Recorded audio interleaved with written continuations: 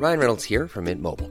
With the price of just about everything going up during inflation, we thought we'd bring our prices down. So to help us, we brought in a reverse auctioneer, which is apparently a thing.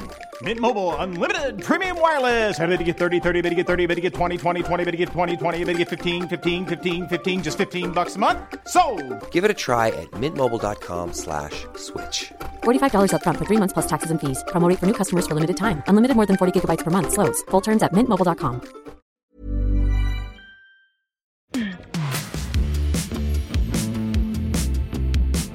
This is The Last Laugh. I'm Matt Wilstein from The Daily Beast. I hope you are all having a great holiday week, and as a little treat for the very end of the year, we are resharing one of my absolute favorite episodes from 2023 with a true dream guest for this podcast, the one and only Julia Louis-Dreyfus.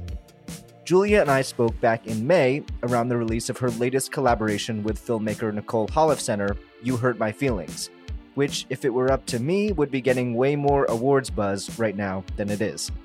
I mean, Julia is really phenomenal in this movie, but of course, she has been great in pretty much everything she's ever done. And we got to talk about so much of it in this conversation, from getting her start on SNL, to the early days of Seinfeld, to the role of her lifetime as Vice President Selena Meyer on Veep. Just for fun, let's listen to one of my favorite scenes from that show, featuring another former Last Laugh guest, Tony Hale, as her right-hand man, Gary Walsh. Do you pray? A lot. What do you pray for? You know. You maybe want to try it? Sure. You know, what the hell? We're here, right? Okay, all right. Yeah. Okay. God, I'm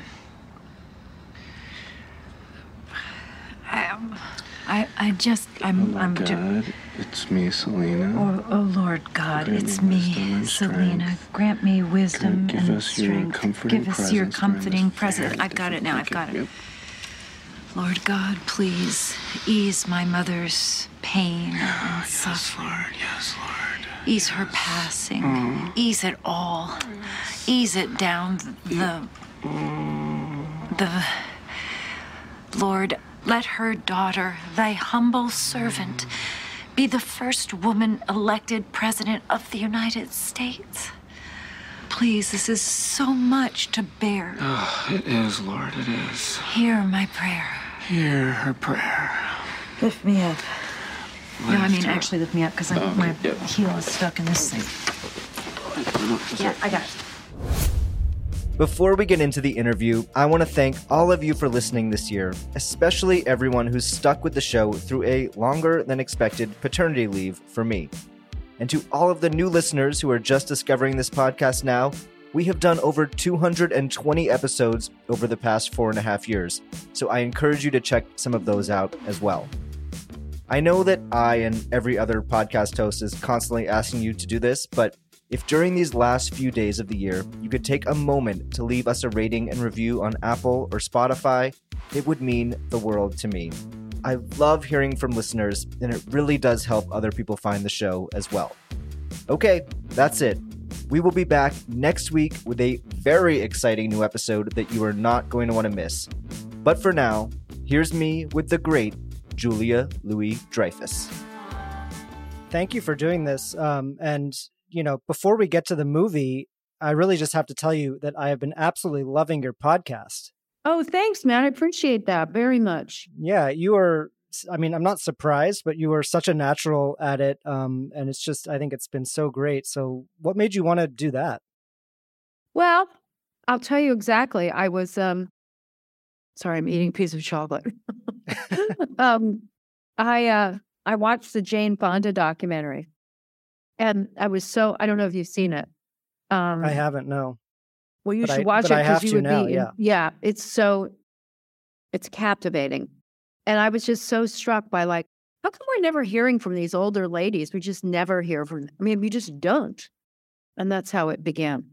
And I just thought, I want to hear from these women. I really do. I really want to hear how they've done it.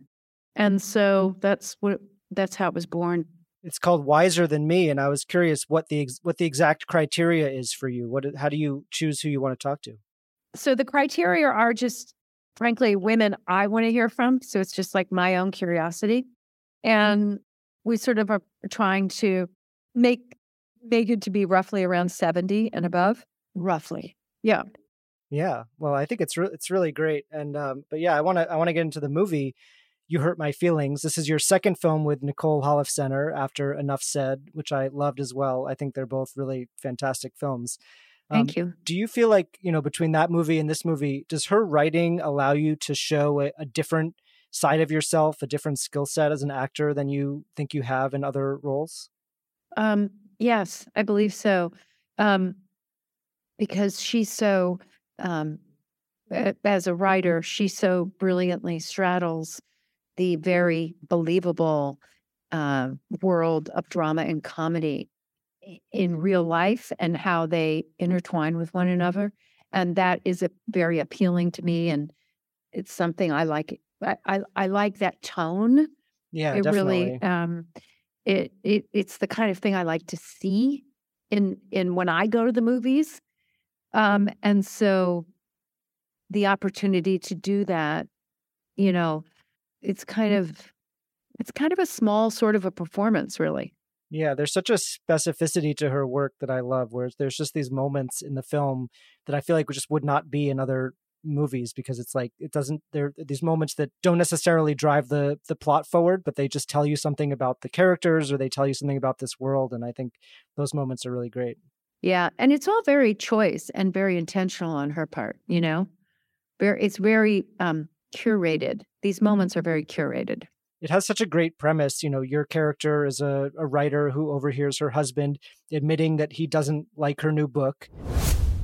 I mean, if I say even the slightest thing, she falls apart. I thought that you liked her writing. I do, generally, but I don't like this new book. And this is a memoir? No, she's written a novel. It's fiction. It's kind of a mystery. Yeah, I don't know what it is. You should go. I just feel stuck, and I don't know what to do. Does that make sense? I don't know. Oh, shit, man. Can you say anything? No, but I can't. I could have, maybe should have, like second, third, 20th read. 20th read? Yeah. Draft after draft after draft. She was asking for notes, and I didn't know how to, and now it feels too late. And it's no good. Not to me. Just made me think about how people, in general, but people in Hollywood tend to be overly complimentary about everything. And, if you have a movie premiere, no one's going to tell you it's bad at the movie premiere. No. It's kind of shocking to hear someone in your own life say that they didn't like something. Did you have any experience like that to draw on for what that was like for your character in the film? Well, not in the sense that, not with my spouse, but I could certainly imagine it. I could fantasize what it would be like. And I can tell you that just even thinking about it makes my skin crawl. Yeah. Yeah. Uh-huh. Are you able to sympathize or empathize with both sides of this, dispute, this marriage in the film, where you can sort of understand where the husband is coming from as well as your own character? Yes. Oh, yeah. They're no bad guys. I mean, everybody's just making some mistakes, maybe multiple mistakes. And these are not badly intentioned people. But the character I play is very needy and without an enormous amount of confidence. Oh, my God. Wait, Beth, oh my God. I think they were talking about something else. Oh, I can't believe this. No, I mean, maybe we misheard. I'm going to be sick. Oh, no, you are? Yeah, I think I'm going to throw up. Okay. Right there. Is it, oh God, right here? Oh, God. No, I don't think I can. I can't. He loves you more than life itself. What does that have to do with anything here? I'm saying that he doesn't love your book, okay? He doesn't love your book. I mean, who cares? Do you understand? I've been working on this book for 2 years, right? I've given him like 1,000,000 drafts to read. And every time he reads it, every single time he tells me how much he loves it. Every single time. Because he just doesn't, like, you know, get it or whatever. And now my hands have gone numb. Yeah? For real. Okay, can you take a deep breath? I am breathing, Sarah. All right. Would you just... You're going to talk to him. Well, that's a joke. I am never going to be able to look him in the face ever again. Okay, that's over. How do you feel like you handle criticism now versus earlier in your career? Does it hit you very differently now than it did when you were starting out? I think so. I think I'm a little more confident now that I'm older, but it's nicer to get a compliment than it is a criticism, you know? Well, it might also be true that you haven't gotten much negative criticism in this later part of your career just because your work has been so incredible and the projects that you've worked on. So that might be a factor too, right? I mean, that it maybe has been a while since you've even heard negative criticism. No, I've heard negative criticism. But somehow there's always a little sting, but maybe the sting doesn't last as long. Yeah, I remember you talking about in some other interviews and other platforms that, talking about getting bad reviews for SNL when you were starting out, both, yes. In print and even from people in your own life. Yes. Was that a particularly, difficult situation for you? And because you were so young, you were, I think, 21, right, when you started on that show? Yes.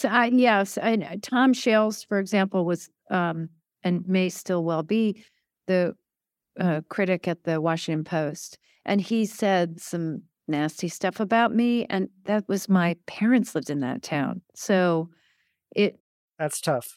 That did hurt my feelings, yeah. But he subsequently came around. He said some nice things since then.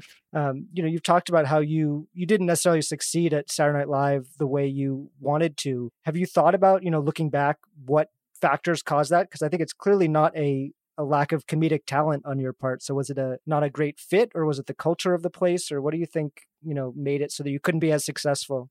Well, I think it was many things. I was very young and inexperienced. So I have to take some ownership here. I didn't go into that gig with like a big bag of characters and accents and stuff that I could sort of pull out. I was just I had this somewhat foolish idea that people would write for me because I was in the cast. So they'll write me sketches and then but it didn't quite work like that. And so I came into it very green.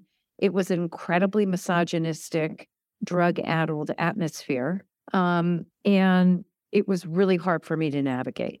Yeah. Was there anything that you feel like you would do differently if you could do it again now, knowing what you know now? Yeah, and I did when I went back to host. And that was the amazing thing. Yeah, when I went back to host, I don't know when it was the first time, it was an incredible experience because I knew what I had decades and decades of experience, and I could bring to, now, of course, being a host and being a cast member are two different things. However, there is some overlap here, and I understood what I needed to do in order to make the hosting gig work. And I had a confidence that I absolutely didn't have when I was 21. I can tell you that right now. And the system had, other things had changed too. It was different producers running the show, and they're running it very competently.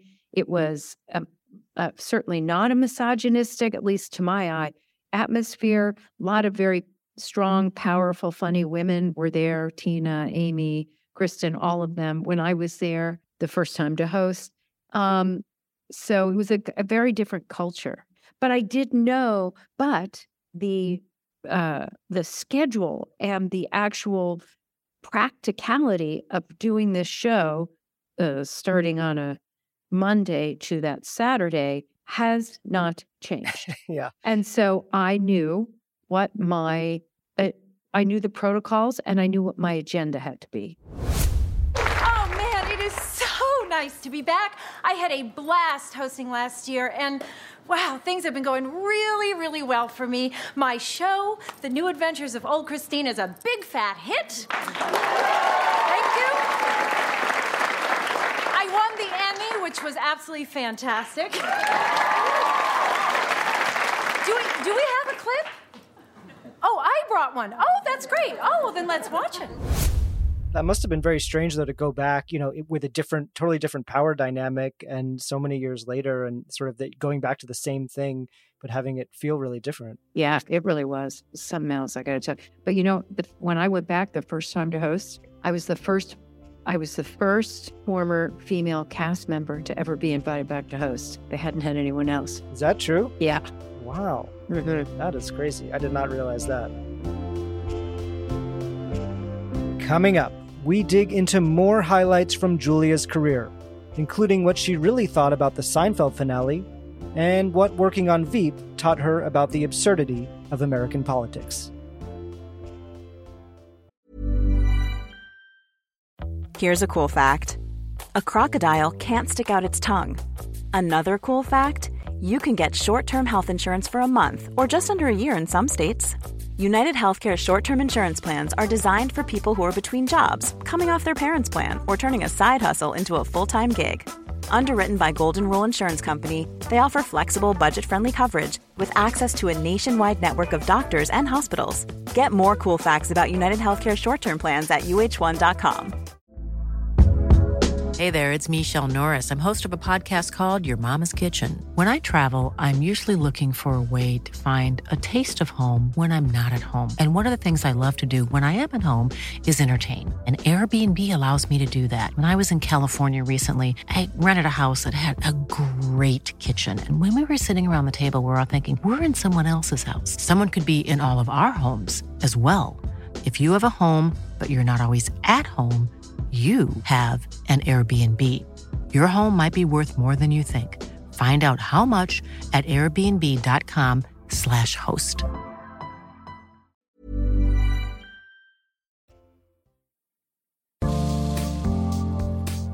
If you're enjoying this episode and want to hear more, please make sure you are following The Last Laugh wherever you get your podcasts. By subscribing to The Last Laugh, you can listen to our episodes with some of Julia's many co-stars from over the years, like SNL castmate Martin Short, Veep scene partner Tony Hale, and You Hurt My Feelings co-star Michaela Watkins, along with everything else from our free archive. And you'll be the first to hear new episodes when they drop every Tuesday. And while you're at it, please leave a rating and review on Apple Podcasts. Let us know how much you love the show and who you want to hear next. Now, back to Julia Louis-Dreyfus. Seinfeld, it seems like from the outside, it was just such a better fit for you comedically and the sensibility of it than SNL was. Mm-hmm. Did you feel that? And what made it better for you? Well, first of all, it was written exceptionally well. And it was, there was nothing like it on television at the time. I believe you auditioned for the show with this very quintessential scene about nothing, right? Where it's you and Jerry talking about going out to do something, but you're not hungry, but you'll, go if you don't have to talk. Come on, let's go do something. I don't want to just sit around here. Okay. Want to go get something to eat? Where do you want to go? I don't care. I'm not hungry. We go to one of those cappuccino places. They let you just sit there. What are we going to do there? Talk? We can talk. I'll go if I don't have to talk. We'll just sit there. Okay. I'm going to check my machine first. When you read that scene in the audition, what did that tell you about, what this show was going to be and what appealed to you about that particularly? It told me everything about what the show was going to be. It was very much like Larry David's voice. I knew Larry back from SNL days. I knew that this sort of really weird, quirky writing was something that I understood in my bones. So it felt very natural to me. It felt like me, Yeah. And then obviously Elaine is not in the pilot, but then you come in that second episode. So what was it like to enter that world as you're the only female character on this show of these four people? How did you think about that and your role in the show? Was there a pressure to have put that female perspective in the show? Because obviously that was the note that they got after that first episode, that they needed another element in the show. Right. Well, I never really approached it like, the perspective from my gender per se. I wanted to just play ball with everybody. So I'm not going to lie. In the beginning, I didn't always have a lot to do in certain episodes, and I would go to Larry and Jerry. I would say multiple times and say, "Hey, you guys, write me more. I need to be in this show more. I need to be in this show more." And that's what I just kept doing, and they did. Yeah, it's so funny because in the episode about the pilot that they're making, that's basically what happens is they are figuring out they're realizing that they don't know how to write for a woman. So they kind of were self-aware about that, I think. Hey, you know, we haven't brought the Elaine character into the show yet. We should try and get her into this scene. Right. Okay. Elaine enters. Right. What does she say? I don't know. What do women say? I don't know. I don't even know what they think. That's why I'm in therapy. You know, if we bring Elaine in, there's going to be so many people to keep track of it. If it's going to be too hard, I forget where everybody's standing. You, me, Kramer, the butler. It's too much. All right, forget Elaine. All right. Right, but then you see, they didn't write for me as a woman. They just wrote for me for this character, as opposed to this, gender, which I think is instructive in a lot of ways from a writing point of view. Yeah, definitely. Mm-hmm. Larry David's famous mantra about the show was no hugging, no learning. Yes. But I did want to know if you feel like playing Elaine over 9 seasons, did she evolve? Did she change, or did she really stay the same for you? I think she evolved. I think she got angrier. Yeah. How did that manifest for you? I mean, you have to wonder why these 4 characters would always hang out together. They were constantly bickering. They were constantly getting into trouble in one way or another, losing money, there was some line. I can't remember what it was. I cannot keep coming into this apartment. I wish I could remember the line, but it was something I think that Elaine said. Used to make us laugh so much. I wish Jerry was here because I could ask him that. I cannot keep coming into this apartment day after day, and something about you with you 3 morons. But I'm totally butchering it, and it was much funnier than what I just said. What? What is going on with you two? Oh, I don't want to talk about it. All right, listen, have you seen my address? Ah, there it is. Okay, I got it. I'll see you later. Hey, wait a second. Where you going? I hardly ever see you anymore. Well, I guess I've been at Reggie's. The Bizarro coffee shop? Kevin and his friends are nice people. They do good things. They read. I read. Books, Jerry. Oh. Big deal. I can't spend the rest of my life coming into this stinking apartment every 10 minutes to pore over the excruciating minutia of every single daily event. Why not? Like yesterday, I went to the bank to make a deposit, and the teller gives me this look I'll like... see you later, man. I gotta go. I like how you say, it's hard to believe that they would keep hanging out together, but they did have the ability within the show to make each other laugh, which was so important, I think. Totally. So that could tell you why they would, continue to stick together. And we as actors had a ball together. Yeah. And also who else would hang out with these people? So maybe they needed each other. Yeah, really. They were complete misfits. I have to ask you about this. I interviewed Larry Charles years ago, and he was telling me the story about the script he wrote about Elaine buying a gun. Do you know about this? Yeah. That he wrote the script, and then that's basically why he left the show, is that the studio rejected the idea. Did you ever see that script? Was it actually something that was going to happen? We did a table read of it. Yeah, we did a table read. What do you remember about it? I remember everybody. I remember it didn't get a lot of laughs. Oh, okay. So that may have been more of the reason than the subject matter. I love Larry Charles. Don't misunderstand, but that script felt a little dark. Yeah, out of place for the show. too dark than it was ready to go at that time. Maybe it got a little darker towards the end. I don't know. Maybe, but I think it was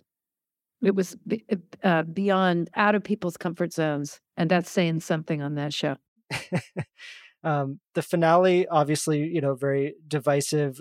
I love the moment that you did on the David Letterman's final show, where you came out in the top 10 and said that line about, taking part in another hugely disappointing series finale with Jerry standing right behind you. And he just did the perfect, they did the perfect cut to him and his reaction. Thanks for letting me take part in another hugely disappointing series finale. It feels like the finale in a show like that is kind of just a no-win situation. Like, you can't please everybody, and that's just what it is. What did you, actually think of it at the time, when you were doing it? Were you happy with the way that this show ended? Well, I will say that just purely from an emotional point of view, it was really a delight to sit there in that courtroom and watch one guest actor after another. That must have been fun. Parade through. I mean, it's like we were watching the show. And so that was really fun, that aspect of it. But I understood why people were disappointed. I mean, first of all, expectations were ridiculous. But I also understood, because we didn't do too much in it. Once we'd been arrested and in court, it was exactly as I say. It was just us sitting there watching these one person after another parade through. Yeah. I assume Jerry knew that you were going to make that joke on Letterman. That wasn't a genuine surprise reaction from him. Of course. Yes. I love that, though. So in fact, there was a different joke that the Letterman writers had written for me to say. And I was arguing with them about it because I didn't want to say it because I didn't think it was funny enough. And then they pulled out sort of a list of alternative jokes, and this was on it. Oh, that's and hilarious. Both Jerry and I were like, that one. I'm glad you stepped in on that. Yeah. So Veep, is another incredible show, obviously. Some other Seinfeld alums were involved in it, but it's so different from Seinfeld in a lot of ways. Yes. What were the sort of biggest differences for you, making Seinfeld and making Veep? You're obviously at the center of the show, but then just the way that the production went about it. Totally different experience. I mean, it was an ensemble for sure. But I did produce it. It was single camera. We shot on location. It was a completely different, what should I say, style, brand of comedy. It was, and I don't mean to imply better or worse, just it was its own thing, I think. Like Seinfeld was its own thing. And it had a different tone, and once again, it was a sheer delight to do, albeit incredibly challenging, because it was longer days than Seinfeld. Yeah. Yeah, those old style sitcoms were probably an easier gig in some ways. Well, maybe. I mean, I think for the writers, it's just always hard, but in the single camera world, I mean, it was just, and also, those the Veep shows, they would cut together and whatever they are, 28, 29 minutes on HBO. Well, in point of fact, each episode was probably 55 minutes, and we had to crunch it down. So it took a lot to get that very snappy pace. It had a different pace to it, a different pace. After the episode where Selena's mother dies and you do that, insane laugh moment, David Mandel told the Daily Beast actually that you were, quote, the only human on earth who could have played that. What's going on? What's everyone cheering about? Is Mima better? Catherine, I thought you were here. No, I went to get coffee. I asked you if you wanted anything. No, I didn't hear you say that. Wait, she's gone? You pulled the plug without me? It wasn't a plug, it was a ventilator tube that they just... Ooh. Oh, darling. Oh, honey. No. Mima didn't know you weren't here, honey. She's brain dead. Baby doll, she was brain dead. We got good news. about Nevada. Wait, what? We've got good news from Nevada.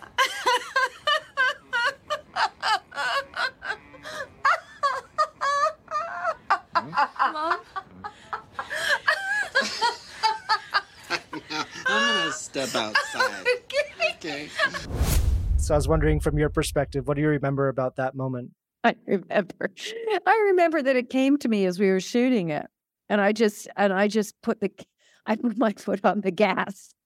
I just kept doing it because it was also it was so outrageous what was happening, and I got a huge kick out of that moment, I have to say. So there was an element of genuine laughter on your part at the situation. Yeah, genuine. Yes.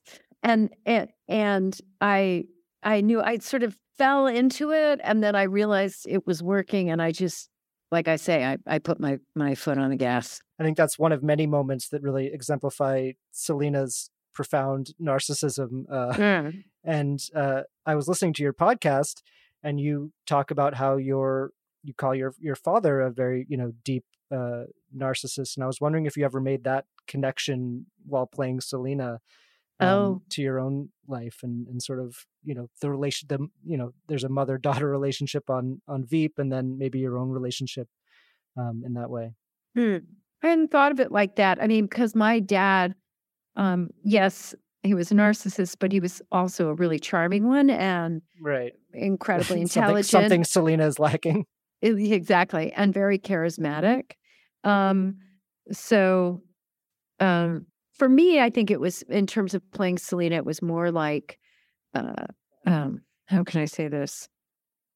The parallels, I could understand her nastiness and her bitter frustration and her rabid ambition. DC is not a kind place to women, and frankly, the parallels between the political world and show business, they exist. So there was plenty to sort of tap into in that sense, Can you talk more about those parallels between the political world and the well, entertainment sure. world? I mean, like in entertainment, you're selling, if you're an actor or celebrity or whatever, you're selling yourself. Your brand is you. And you're trying to stay relevant. You want to keep working. I want to keep working. I don't want to get voted out next election. Yeah. And this is true of people in DC as well. They're selling themselves. They're trying to appeal to the masses. It's very confusing, perhaps you could say, to be a woman under those circumstances in both instances. Do you feel like those feelings have made you more cautious about, what you say and those kinds of things? Like, do you worry about any of that kind of stuff in terms of, saying the wrong thing? Or because that's a lot of politicians are like that. And then of course there are politicians like Trump who go the entire opposite direction and succeed that way. So how do you think about that? Well, I mean, me personally, I'm a good, I think I know how to edit my thoughts well in conversation. I'm not like, I don't live in fear of me saying the wrong thing, cut to now, I'm going to say something that is abhorrent. But the idea of trying to straddle a conversation or controversy and have it both ways, or say something but not saying it, I think for me, now I'm thinking about this in the political world. For me, that's comedically one. I mean, that is just yummy. Let's completely lean into that, because I could do that all day long. My fellow Americans, Words have many meanings, and sometimes instead of conveying our meaning, they can suggest other meanings and be open to misinterpretation. And because words have many meanings, and what we mean to say when we speak those words can mean so many different things, we can confuse our own meaning and misspeak. We've all done it. It happens to the best of us. Well, yesterday it happened to me, folks, in a private moment that, unbeknownst to me, was surreptitiously and illegitimately recorded. I misspoke. I'd like now to clarify that misspeaking. I did not and never would mean what some people have inferred I meant when I used the words I accidentally chose in that offhand moment. I meant to speak purely factually and to imply no inherent criticism of any nature. Yeah, and that kind of speaks to the conversation that's happened for a long time about Veep and how reality outpaced it. And yeah, there was a level of awkwardness or cringe, shame situation that then felt like it no longer existed in politics. So it didn't mean the same thing as what you were trying to put forward on Veep. Yeah, he really that administration and Trump specifically was doing a better version of our show, but it was not a funny version. It was a tragic version and continues to be tragic. Definitely. Mm-hmm. So what we want to do at the end here is our segment called The First Laugh. So I'm just going to run through a few of these questions about firsts in your career in comedy. And starting with childhood, do you remember the first piece of comedy that made you laugh really hard as a kid growing up? Yes. Soupy Sales. There was Yeah. a show called Soupy Sales when I was a little girl. And he made me laugh, and so did Captain Kangaroo. I think it was either on Captain Kangaroo or Soupy Sales when ping pong balls would fall down on them. And it would always be a surprise. I mean, it's sort of like a Jack in the Box kind of a joke. You know, it was like, and ping pong balls. And I remember howling, laughing over that. I can't say that joke's going to stand the test of time. It worked for you then, though. Yeah, it worked for me then. Do you remember the first time that you knew that you were funny, that you had the ability to make other people laugh? Probably when I put some raisins up my nose when I was about 3 or 4. That did it? Yeah, to make my mom laugh, and she did. And then I inhaled the raisins, and we had to go to the emergency room, get them out of my nose, of my nasal cavity. Do you have an audition story that stands out in your memory, either because it didn't go well, maybe something that you wanted but didn't get, but that you remember now? For how it went. I remember I auditioned for a musical. This is back during SNL days, and there was a musical. I do not remember the name of it, but it was going to be like off Broadway.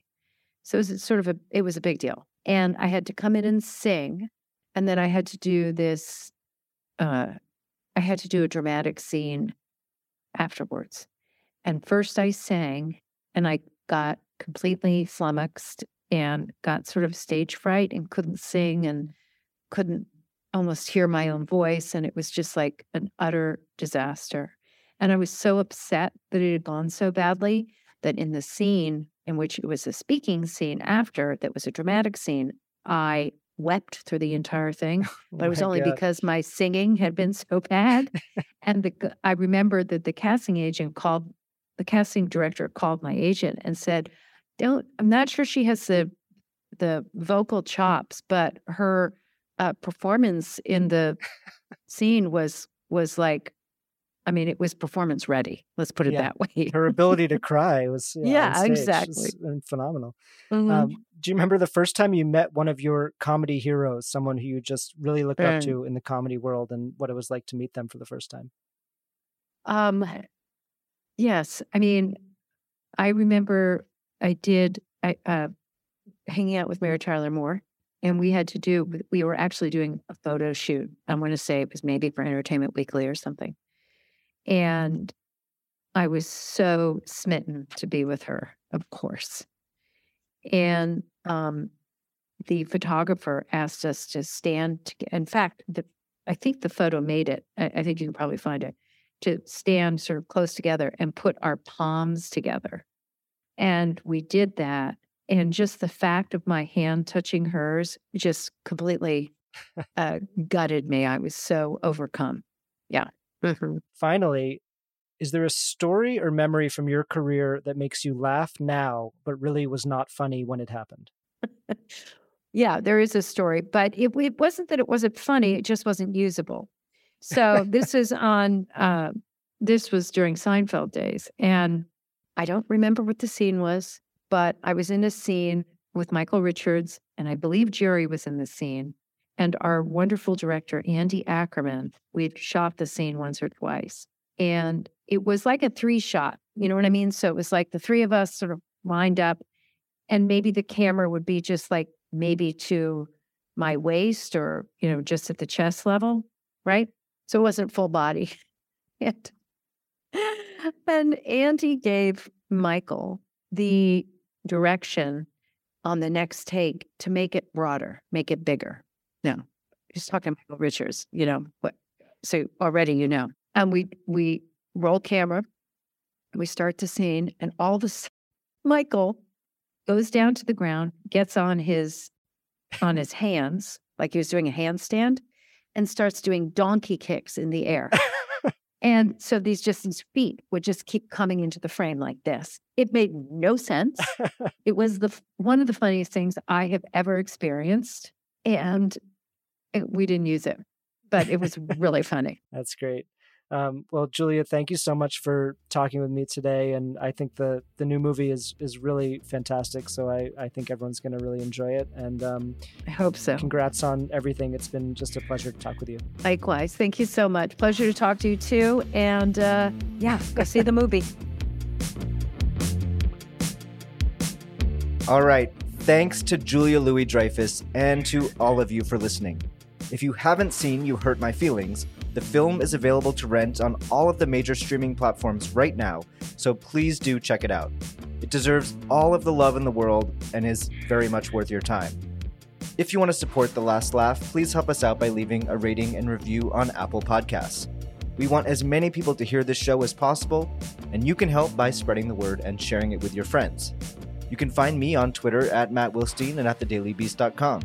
And if you're not already, please follow at Last Laugh Pod on Instagram, where you can see photos and videos from all of our episodes and see who is coming up next week on the show.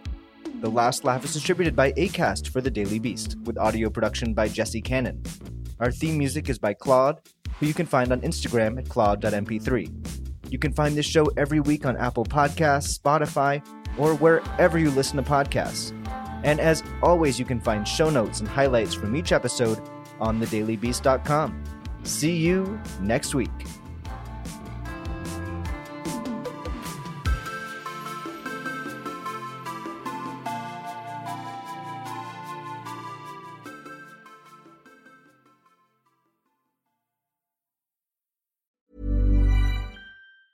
Planning for your next trip? Elevate your travel style with Quince. Quince has all the jet-setting essentials you'll want for your next getaway, like European linen, premium luggage options, buttery soft Italian leather bags, and so much more. And is all priced at 50 to 80% less than similar brands. Plus, Quince only works with factories that use safe and ethical manufacturing practices. Pack your bags with high-quality essentials you'll be wearing for vacations to come with Quince. Go to quince.com/pack for free shipping and 365-day returns.